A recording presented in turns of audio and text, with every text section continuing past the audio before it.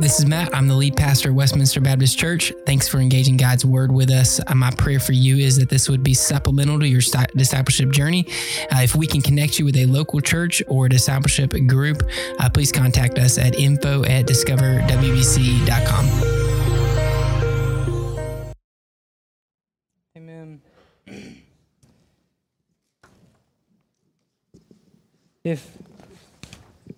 If God is working on you,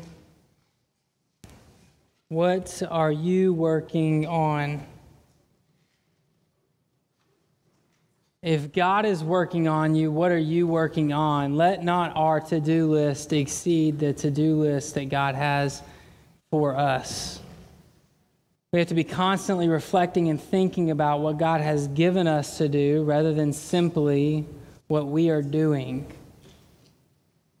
If we're not careful, we might do things that gain the whole world but lose life. We must be careful that we don't distract ourselves away from God. We don't work ourselves away from God.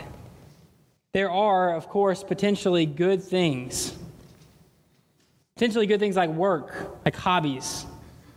Things that we enjoy to do, like maybe watching movies and TV or social media or the news, things that could have some potential benefit for your life. They can become distractions for what God has for you. Distractions for what not just God has for you, but who God has created you to be, and understanding that identity that God has created in you. There's also tempting things, not just distracting potential good things, but tempting things like unbiblical theology, unbiblical actions inside the church, and divisive language. Sometimes the devil uses things in our lives, things in the church, twists them just enough that they can become a distraction from who we are in Christ and what He has called us to do. There are many things that can distract you. I think you would agree with me that there are enough things in our culture to distract us from what God has for us. Would you agree? There are enough things. We can find something to do to escape what we are facing and distract us from the realities of the world. But I want to focus in specifically on one. You might ask why on one in particular, because it uses a third of our day. On average, people spend anywhere from 8 to 10 hours on screen time. This means that you may be like, where are we going with this? Just walk with me through this, think through this. I just want to process through this with you today. I understand if you're joining us virtually, you may be like, I'm literally watching on social media right now. I understand. Just walk through this with me, okay? Somewhere around 4 hours a day we spend on our phones scrolling or looking. Now, the majority of things are social media or texting others. That's what most people spend their time doing. Then it's playing games and researching things. But we spend somewhere around 4 hours a day on our devices, 10 hours total on screen time. That amounts to somewhere around 56 hours a week, which is over 2 days of your week, are spent on screen time, and around 2,912 hours a year on screen time. That's over 121 days that we spend looking at a screen. 121 days, that's a third of our life. If we spend somewhere around 7 to 8 hours sleeping, which is what's recommended, then we've spent 2/3 of our lives either sleeping or looking at a screen. Now, I know that not everybody's in this position. I know that we aren't all, maybe some of you have flip phones, like my grandparents, who keep their phones literally in their car. I love it. We have to call their home phone. I didn't even know those existed anymore, but they have home phones, right? And so I understand that not everybody's in the same situation, but what we do have to ask is, how are we being distracted? What distracts us in this world? Maybe yours isn't screen time, but maybe you are like the average American adult or teenager and you spend somewhere around 8 to 10 hours looking at a screen. If our purpose in this life is to bring glory to God and enjoy His goodness forever, then we need to seriously ask if we are being distracted from our purpose by screen time. I know that I'm assuming that surfing social media is not bringing glory to God. I recognize that that's an assumption. And I think that certain people have jobs, have things that maybe in your Christian walk you utilize technology or utilize something that others might see as a distraction. You're utilizing it for the glory of God. Like in the past service, we had a guy in there. He's a good friend of mine, News, in there. He does marketing.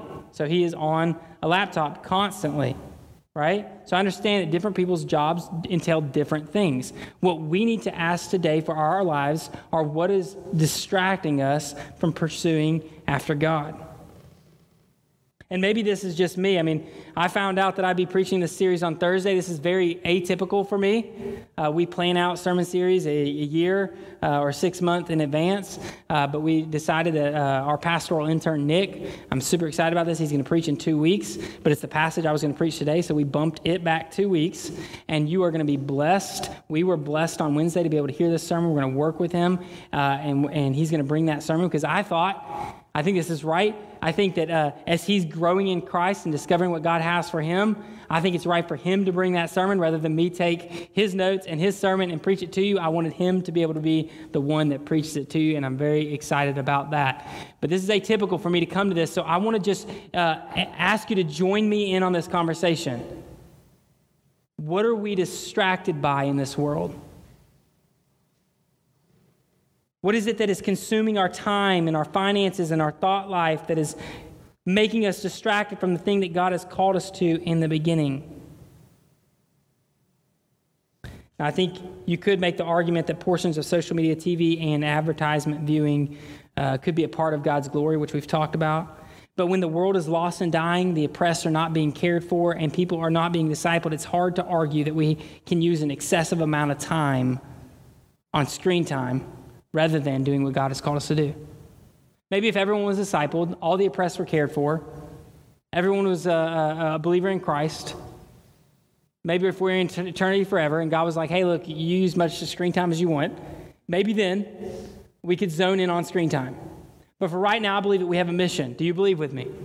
We have a mission. God has called us to an identity that God has given us that is greater than the consumption of our minds into a screen or into any distraction that God has eliminated out from our life and the devil wants to tempt us with. So I'll ask it to you like this. What do we gain on this much amount of technology? What do we gain from working excessive hours, being distracted by the things of this world, from the reality of what we have, trying to escape into things? What do we gain? What do we gain when we consume our minds with other people's lives on social media and the world's travesty from the news? So literally asking the question, what do we gain from it? I think the answer is we gain the world. We probably should not fool ourselves to think that we don't.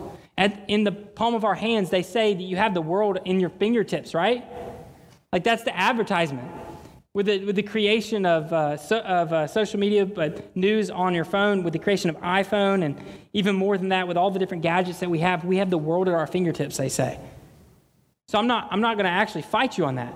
I think, in fact, what we do gain is we gain the world, access to the world, access to information, access to whatever you want in the palm of your hands. It's quite unbelievable. So what do you gain? I think the answer is the world, but Matthew 16:26 says this: "For what will it benefit someone if he gains the whole world yet loses his life? Or what will anyone give in exchange for his life?" You see, I think we might actually gain the world by knowing so much, but if we stop to ask what we're losing, we gain so much from the things that we have in this world. We put things around us that bring things to us, that give us different things. We gain so much. But have you paused to ask the question, what are you losing? What if gaining so much actually means, as Christ would say, losing your life? Now, of course, with me in Matthew 16, he's talking to Peter and all the disciples there, but, he's just addressed Peter specifically because Peter was distracted. The mission of God that the Father had for the Son, Jesus Christ, was to go give up his life on the cross, to die for the sins of man, that we might have life. Jesus knew the mission, and he was committed to the mission. Nothing was going to deter him from that mission. Nothing was going to distract him. But Peter was distracted, and Peter became a distraction. And so Jesus says to Peter in Matthew 16, he says, Peter, you're thinking about human concerns and not God's concerns. If you want to follow after me, you can take up your cross, deny yourself, and come follow after me. If you want to find life, that's what you can do, Peter. But you've been distracted. You're thinking about human ways rather than God's ways. And he culminates it in by asking him that question. Peter, what is it going to gain you? What is it going to profit you? What are you going to have if you gain this whole world but you lose your life? Because you know Peter's goal. We've talked about this before. What does Peter want? He wants to rule with Jesus. He wants to rule over the whole world. He's ready for Jesus to ascend to the throne, to be ruling over the whole world, and he's going to be sitting there right beside him. Peter wants the whole world, so Jesus says, what is it going to profit you, Peter, if you're going to gain the whole world but you lose your life? So I'm asking myself this, and I'm joining you in on the conversation. I hope you'll join me to ask the question, what is it going to gain? What is it going to profit us? What are we going to gain from having the world? And then what are we going to lose? You see, the reality is both physical and spiritual. We try to deny this, and I think actually our culture tries to deny that there's a physical and a spiritual reality to this. It cannot be random that there's a direct parallel between, in fact, secular sociologists note this down. iPhone was created in 2007. There's a direct parallel between when the iPhone was created and depression, loneliness, and suicide. There's a direct parallel. Since the creation of what gives you the whole world, makes you more connected than you've ever been, you are more lonely, and you feel more without. The thing that was created to give us the greatest connection possible is now you communicate with a swipe. Rather than having personal communication where we have to converse, we have to actually talk. We have to see each other, understand how we verbally communicate, but also how we non-verbally communicate. Now we simply just swipe. We can send one-word text and conversation be over. We don't have to see the joy in someone's face. We can see a smiley face on a screen. What we thought would bring us connectedness and what thought would bring us relationship has actually demised into loneliness, depression, and suicide. And this is not just me noting this down. This is not just your pastor on a stage. He's a sociologist. People are reading the culture. People are reading people, and people and doctors who are actually seeing people depressed, lonely, dying. But I don't also want to just attribute this to the iPhone. I think that gives them too much credit. One writer would say that the app on the back of the iPhone looks like Eve just ate out of it. I don't want to give the iPhone too much credit. Also, I think they may pull me from the social media world if I do. I don't want to give them too much credit, but also want to recognize this. Church attendance is down. It's actually in direct parallel to the creation of social media in the technology world. Now, you may think, well, what's the big deal with that? How do we replace the relationships that are generated in the church? Look, there's no greater love than what Christ has had for us. In fact, in Scripture, it calls us that if he has this great of love, what kind of love should we have for one another? There's no greater love than what we ought to have in this room for one another. There's no more powerful, no more sacrificial, no more dedicated and caring love than what we have for one another in this room. When we step away from these kind of relationships, when we step out of these relationships, it's hard to find in the world a true love. A love that not just encourages you to be whatever you want to be, but inspires you to be what God has called you to be. Not just encouraging you to do what pleases you, what fuels you, but instead inspires you to have a true identity and hope and peace that is found in something other than you. If our hope is only in ourselves, I know that I'll fail myself every single time. Would you agree with me? I can't act like I've got every solution figured out. I want to. By nature, I like to. But I've recognized in my life, if I'm the greatest hope I've ever had, I'm going to live in despair. So I found a Savior. I found a Savior that is greater than me, that has more hope than me. Hope has more peace in me. But oftentimes and I don't know about if you are the same way, but oftentimes I find things to distract me from the truth that God has given me, from the hope that my God has given me. You see, since 2007, the introduction of the iPhone, like we said, we are statistically more lonely, depressed, and suicidal than ever before. The United Kingdom, in fact, created a political position. They call them ministers over there. It's called a minister of loneliness, spending hundreds of millions of euros every year on loneliness. Because the United Kingdom is more lonely. They spend less screen time than us, like by 20 minutes. They're more lonely than we are. It's unbelievable. Our world has found this trend towards depression, suicide, loneliness, found this trend towards distraction from the reality of what they actually deal with internally. And so they're spacing out from what exists and trying to escape what exists, and they're finding what we would call in the church their own hell on earth. It's insane. Like, think about this. Teens today have more than they've ever had before in their fingertips. Think about what you had as a kid. I think about what I had as a kid. They have nicer stuff, better stuff, more expensive stuff, more access to help with stuff, more access to support with stuff, and yet they are more lonely, depressed, and suicidal than ever before. There's more therapeutics. There are more counselors. There's more options than we've ever had before. And yet more people find themselves in anxiety, worry, depression, suicide than ever before. I wouldn't act like I have all the answers, even though I would love to. But I believe that we are distracted from the one who does. See, I think iPhones, not just hating on those, although I am pro Android. We can ask any question we want to the Google search bar. But we forget something. The Word of God has told us that all wisdom comes down from heaven, from above. We've always had access to wisdom and truth. We've always had access to the one who contains wisdom and truth. If we want to find wisdom and truth, it's not going to come by a device. It's going to come from the Lord. But when we're distracted, the rest of the world is going to zone in on exactly what they've been taught to find truth from. They're going to do what we do. The majority of the church does the same thing. We all find information and truth in the same way. Google search, or your preferred social media platform, or your preferred news platform. I think there's a greater truth. I hope that as a church, if we are distracted, I hope we'll recognize that if we have time for 4 hours on a cell phone, but no hours for a discipleship group or a life group or a Sunday morning service, we have really mixed up our values.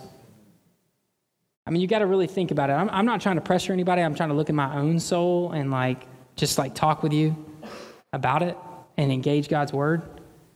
But if we're pushing 3-4 hours on a screen, and we don't have time to pursue Jesus Christ or relationships that are rooted in Christ, I think we've tricked ourselves. I think we actually have a different God. Right? It's not fair to our God. It's not fair to our God to pursue. In fact, in Matthew, he would say you can't worship two gods. You can't serve two gods. We have to make a decision today. So it looks like this. When you wake up in the morning, what's the first thing you want to find? I had a few people shout out different things in different services. In the first service early this morning, someone said, coffee. It was early. I understand. What's the first thing you are looking to find when you wake up in the morning? What's the first thing that you are seeking at the beginning of your day? And I don't know, are you with me on this? In the middle of the day, you have tons of to-dos. You look at that to-do list and you love, like me, to knock off that to-do list. Every time you press it, it makes that nice ding. And you're like, yes, accomplished that one. Believe it or not, I know my staff might be like, he doesn't do that. I'm the visionary. I love to talk to people. Getting into the to-do list is a struggle for me. But when I'm chomping at them and getting them done, are you with me? It feels good to just like be pushing through those to-dos. And then there's one moment. It's that break moment. You know what I'm talking about? It's like that moment where you're like, okay, I've met with everybody I need to meet to. I've been chomping through these to-dos. I just need to take a pause, that healthy pause, and you just go, okay, take that breather. What are you looking for?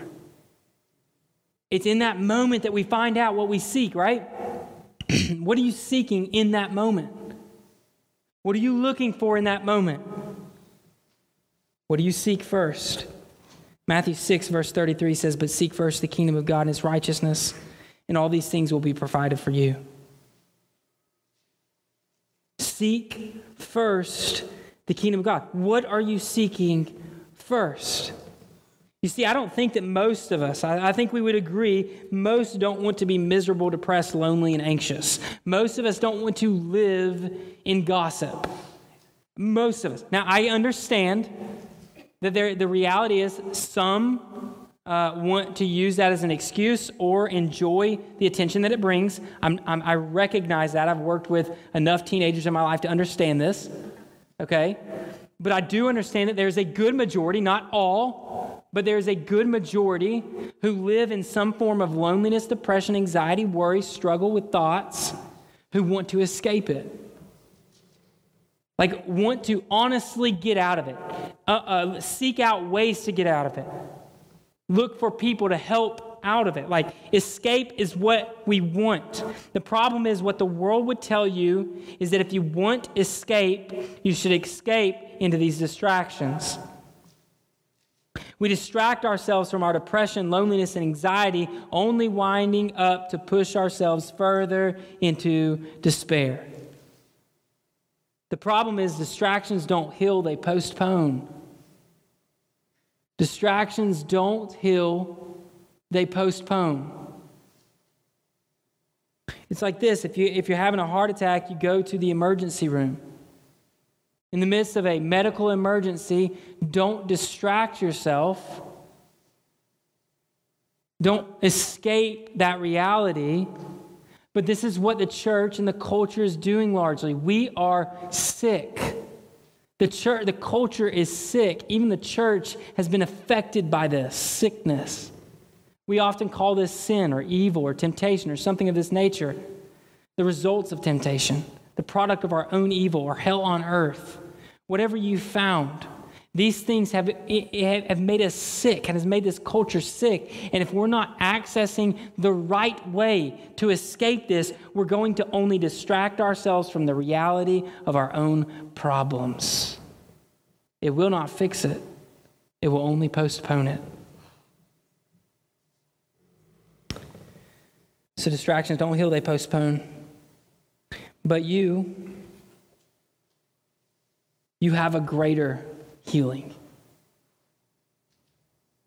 You have a greater identity and a greater mission. We don't have to be distracted by the advertisements of this world to find hope and love and happiness and all these different things. We've always known where it's found, and we've always known who's the provider. You were created by God in Christ Jesus to be loved and to love.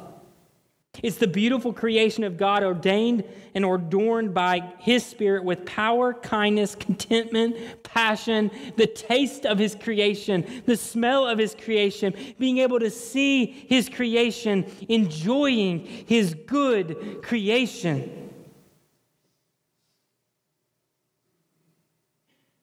We've been given so much, yet we get distracted by so many things. You were given purpose. You have a distinct purpose to steward over His creation and people. You were given relationships with friends and a spouse. Friendships that could bring truth, encouragement, growth. Everything we need in Christ Jesus can be poured out through His church by the different diversity and unity that we have. God has given us what we need for life and love. You have more wisdom and knowledge available by simply asking God than you could ever have by a device. And get this, I think this is so transformative. Even if you die on this earth, God has created a new body for you in eternity. All those things have been promised for you. All those things have been given to you by Christ Jesus. The Father dispensing them through the Son and the Holy Spirit living in you has brought these realities for you. All these things are provided for you. Do you believe this truth? It says in Matthew 6:33, all these things will be provided for you, but if what? If we seek first the kingdom of God, all these things will be provided for you. When we seek first the things of this world, we're going to be provided the things that the world gives, temporary fulfillments. Stuff that doesn't last, relationships that don't last. That's why we have Christ-centered relationships, things that endure, hope that endures, kindness that endures, care that endures. I've seen it with my own eyes. Have you seen it? Have you seen it through COVID? Like I've watched brothers and sisters in Christ care for one another, provide for one another, taking meals, sitting with, encouraging, standing beside, putting their hands on each other. Being the hands and feet of Jesus in the midst of a pandemic is no easy order, but God has called the church to do it, and I've seen brothers in Christ do it. And then I watch other friends, guys I love, families I love who have been suffering with the virus, who simply don't have people to care for them. It's those moments that I see a difference. I hope that the church will be vastly different than the world. In these kind of moments, this is where we are put on the stage, a city on a hill, a light in the darkness, the salt of the earth. When the world is watching us to see what we will do, and we're distracted. So I want to ask you 3 important questions. First, what are you seeking? What are you seeking first when you wake up, when you have pause moments, when your thought life just slows down for a moment? In the intentionality of the busyness of this world, what are you seeking first?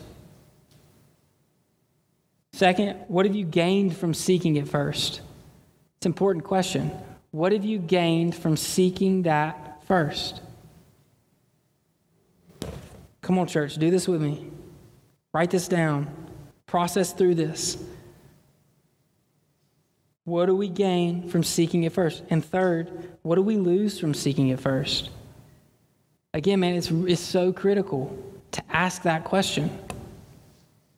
Not just what are we gaining, not just how does this feel for me, not man, does this feel good? Does somebody somebody else say this is good? But what are you actually losing from it? What does it profit a man to gain the whole world but lose his life?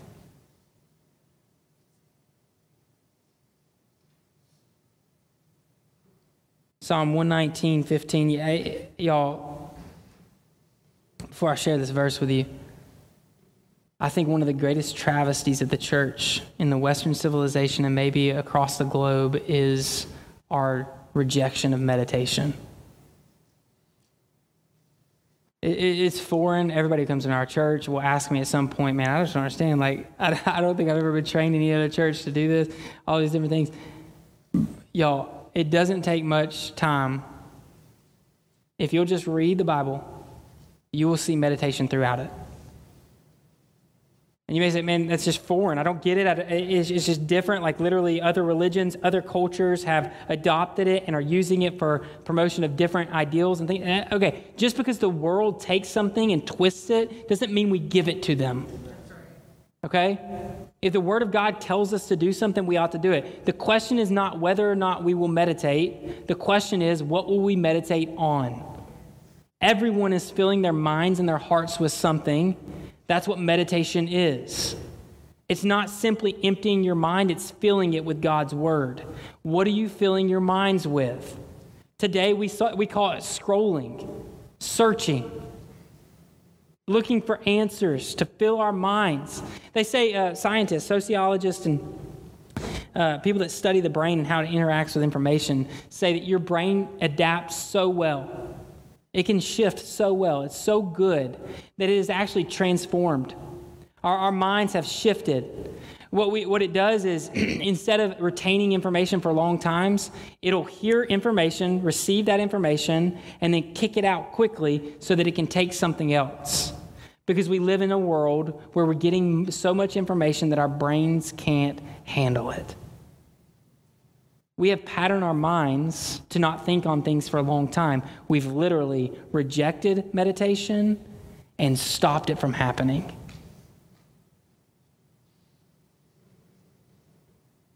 But we let certain things sink in.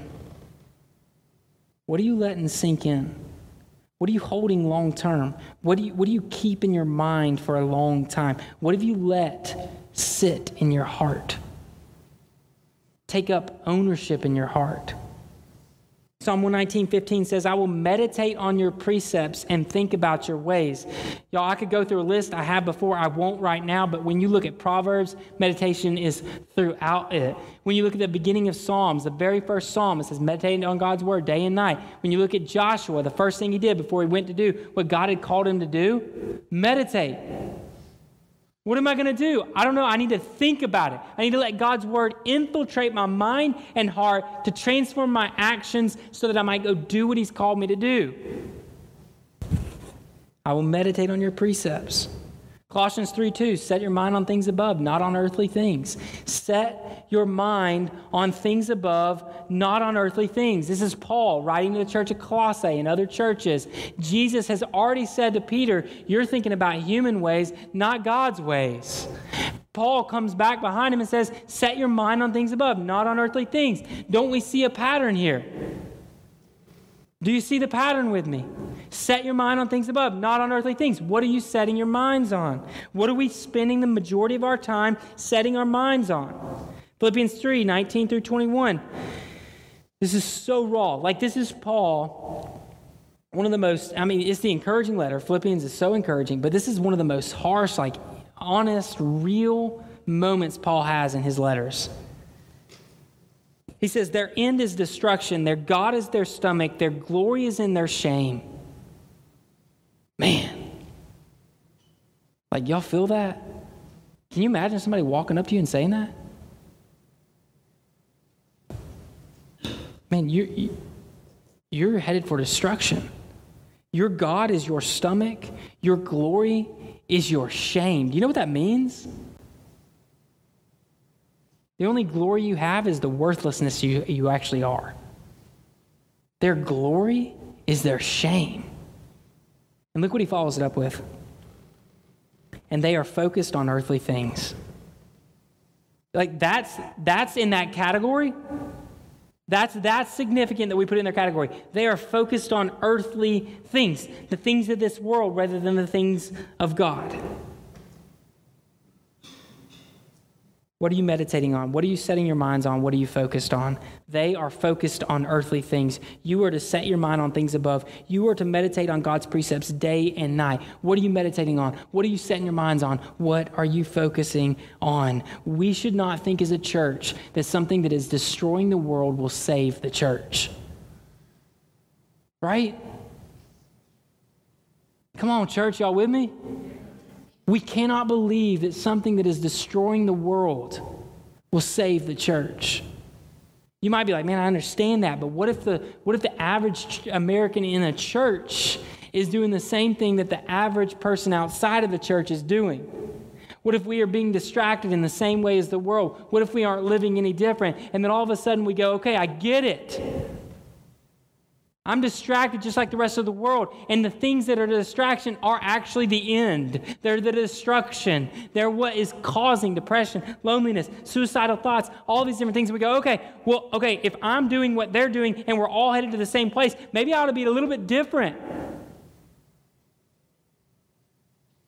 Man, maybe the church has got to focus on something else, meditate on something else, set our minds on something else. We cannot look for wisdom and truth in this world when we know that wisdom and truth are Jesus himself. Literally, he's defined as truth. John chapter 14, verse 6. I'm the way, the truth, and the life. No one comes to the Father except through me. I'm the way, the truth. Jesus is the truth. In John chapter 1, it says he's the wisdom, the logos, the word. Jesus is the word we need, the truth we need. He is the life we need. He is the way that we've all been looking for. So if we know the truth, if we know the way, if we know the life, if we know the wisdom, why do we look for it everywhere else but in Jesus? Why do we spend our days, our lives searching for answers in all the wrong places when we know the right place? Maybe it's just me, not you. But why do we let things become distractions from the truth, the way, the life? Why do we spend hours scrolling on social media and seconds praying and meditating on God's word?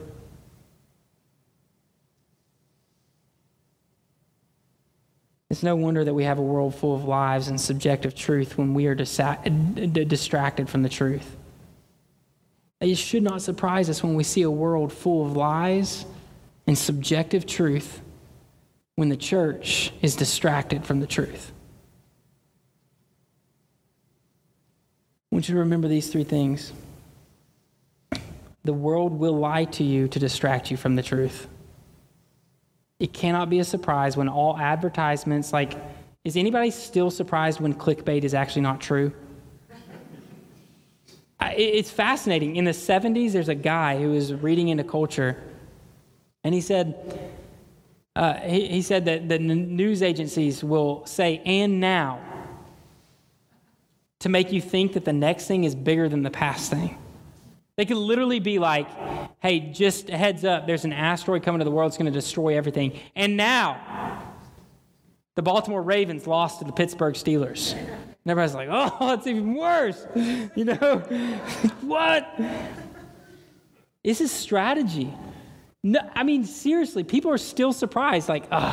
Clickbait. It's fake. It's so frustrating. Yeah, they've been doing it for a long time. It's going to be frustrating. You know what's not clickbait? Jesus. The Word of God doesn't have clickbait in it. Everything that it says is actually true. In a world of social media, we worry more about what other people say about us and what the news agencies say about the world than what God actually has to say about us. And then what God actually has to say about the world. Not only is the God victorious over the world, but we are more than conquerors, Romans tells us. Do you ever feel defeated? If social media and the news wants to make us look like we're all failing and losers and done, let me tell you something. God's word has a different story. You are more than conquerors. If you woke up this morning, you conquered. Like you got up again. Like you have breath again. You have what God gave you. Again, remember this. The world will lie to you to distract you from the truth. Second, the world will make you worry about what they say to distract you from what God says. Did you know, and that's connected to the past, these are all interconnected. One thing leads to another. Did you know that in 2025, there will be more words on data bytes? And I can't pronounce, I think it's exabytes is the large one. There's going to be 5 exabytes, which is bigger than gigabytes and terabytes and all that stuff. I don't know all those details. You can ask Nick about that. He probably knows. There's going to be more words on those things than have ever been spoken since the beginning of time. That we have spoken to one another. You know what that means? We have access to whatever we want, to prove whatever we want, to say whatever we want, to get frustrated at whatever we want. If you want it, it's out there. You can find it. But do we want that or do we want truth? You know what I'm saying? Are we seeking those things? Are we seeking what God has for us? The world is going to give you what you want. There's enough words that could take up all of the breath and the vocal production and showing it through our nonverbal actions. All of it combined into one. You can find it. But I encourage you to find the Word. Remember this, the world will distract you from the word with a word. The world will always distract you from the word with a word. We must, as a church, just ditch the distractions of this world and pursue Christ. Why is this so bad? You see, this week, I want to look at the problem. Next week, I want to look at the solution with you. We talked a lot about the problem today, but I want to talk to you about a plan, a solution, what Christ gave us from the Word of God for how to focus in on Him, pursue after Him in the midst of all of these distractions. All right? We're going to look at that next week. But if you were to ask me, what's the big deal with all this, Matt? Why is this actually a problem? The problem is that we fill our minds with the lies of the world rather than the life of the gospel. As a church, that is the problem. God has promised you salvation. He's given you salvation. When we focus and we fill our minds up with the things that set our minds, meditate, focus on the things of this world, we lose focus on the truth and the life of the gospel.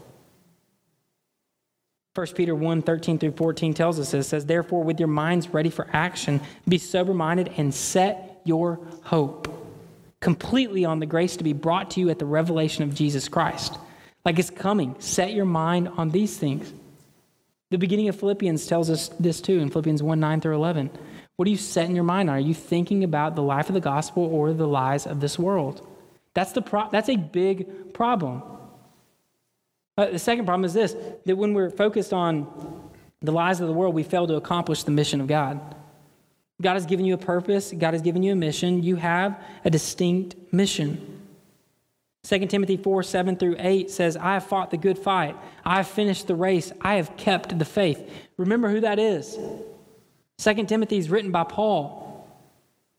Paul's the same guy that said, set your mind on things above, not on earthly things. He's the same guy that said their God is their stomach and their end is their destruction, and that they should focus on God's concerns, not man's concerns. That's the same guy. Then he comes back and he says, I fought the good fight. I finished the race. I've kept the faith. Why? Why did Paul accomplish the mission? Because he kept his mind on Christ. When he talks in 1 Corinthians about what he preaches, he says, I preach Christ and Him crucified. I preach Christ and Him crucified. Single preaching. I know what I'm preaching. I'm preaching Christ and Him crucified. Paul knew what he had to do, and he did it. He stayed focused. He fought the good fight. He finished the race. He kept the faith. Are you focused? Are you meditating? Are you setting your mind on things above? If there's children in the room, I'd encourage earmuffs. But brothers and sisters, I believe that this mission is too important. Like real talk. This mission is too important. We have things in our culture that we are dealing with today. The task at hand is too important. It's too important for us to get distracted. If you're distracted right now, like I literally would challenge you. I know that it's a struggle. Focus in for just a second. I want to tell you something. God has given you a purpose and a mission. A distinct mission. He has given you a mission to set the captives free, to provide for the oppressors, to bring the gospel to those who are sick. That's what Christ came for the sick, not just the healthy. If this is what Christ has done, has He not called us to do it? And if He has called us to do it, what are we being distracted by? If Christ has called us to set the sex slaves free, what have we been distracted by? Pornography. If He can just keep our minds set on pornography, then we'll forget sex slavery. The evil of pornography is sex slavery. But if one looks good, it'll override the other. Think about this. We are distracted by so many different things. For instance, racism. Guys, racism is a spiritual issue. This is a spiritual reality. Like, people don't even want to talk about this in the church anymore. I'm going, hey, we are the ones who talk about this. Like Paul himself said that we've broken down all walls of hostility, to the division is gone, that God has brought together Greek and Jew, and by faith we've been combined into one. That's why we talk about that in here. I'm not going to let no political gains change me.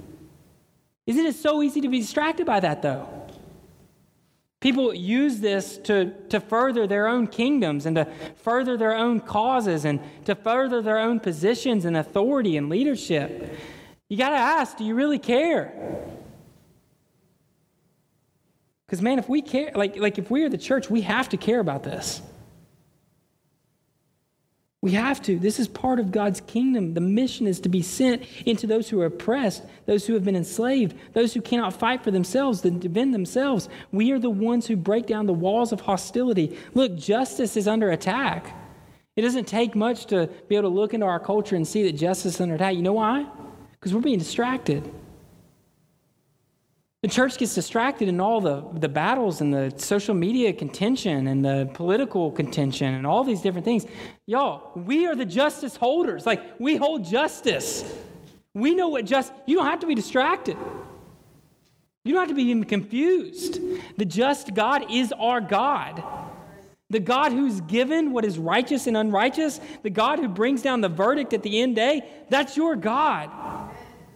We don't have to be distracted by the conversations of the world. But we so easily get distracted because justice becomes a personal feeling. What is right and wrong? What do I think is right or wrong? When I hear somebody say that, I'm like, man, you're not the bearer of justice. I'm sorry. You are not my God. You're not my King and my Lord. You don't write what is good and what is bad. And if you do, we are all in trouble. Justice is not a personal feeling. It's a universal declaration that God has given us. Some things are easier than others to get distracted by. In the church, we don't want to talk about certain things. We don't want to talk about the refugee crisis because we get distracted by national interest.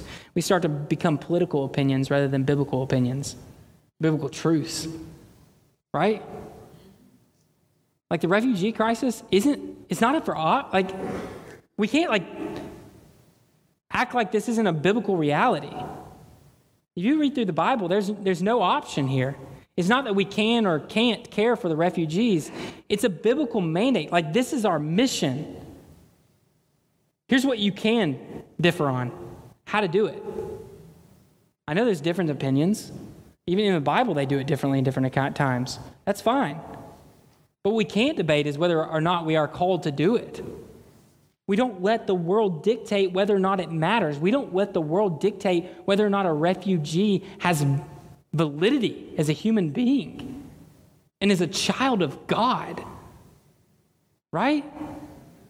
This is your mission, but we get distracted from it by national interests, by financial dealings, by political gains.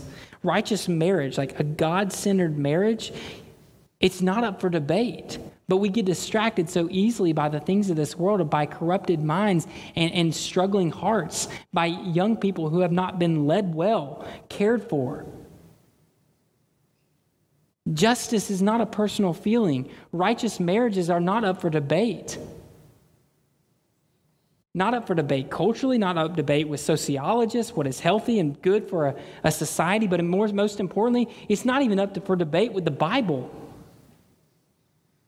But we get distracted so easily by the political gains and by the national frustrations, and we start to look at things outside of the church and ask questions and start to look at these things and go, okay, well, what is right and wrong? Why would we ever look for truth outside of God's word?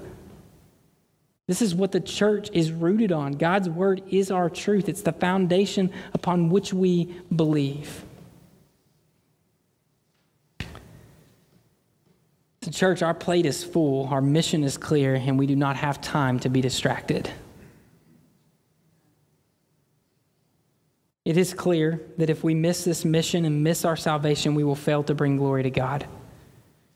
The band's going to come. We're going to worship in one more song. I want to read this passage over you. It's Romans 8:6-8, and I'm going to give you 3 practical challenges.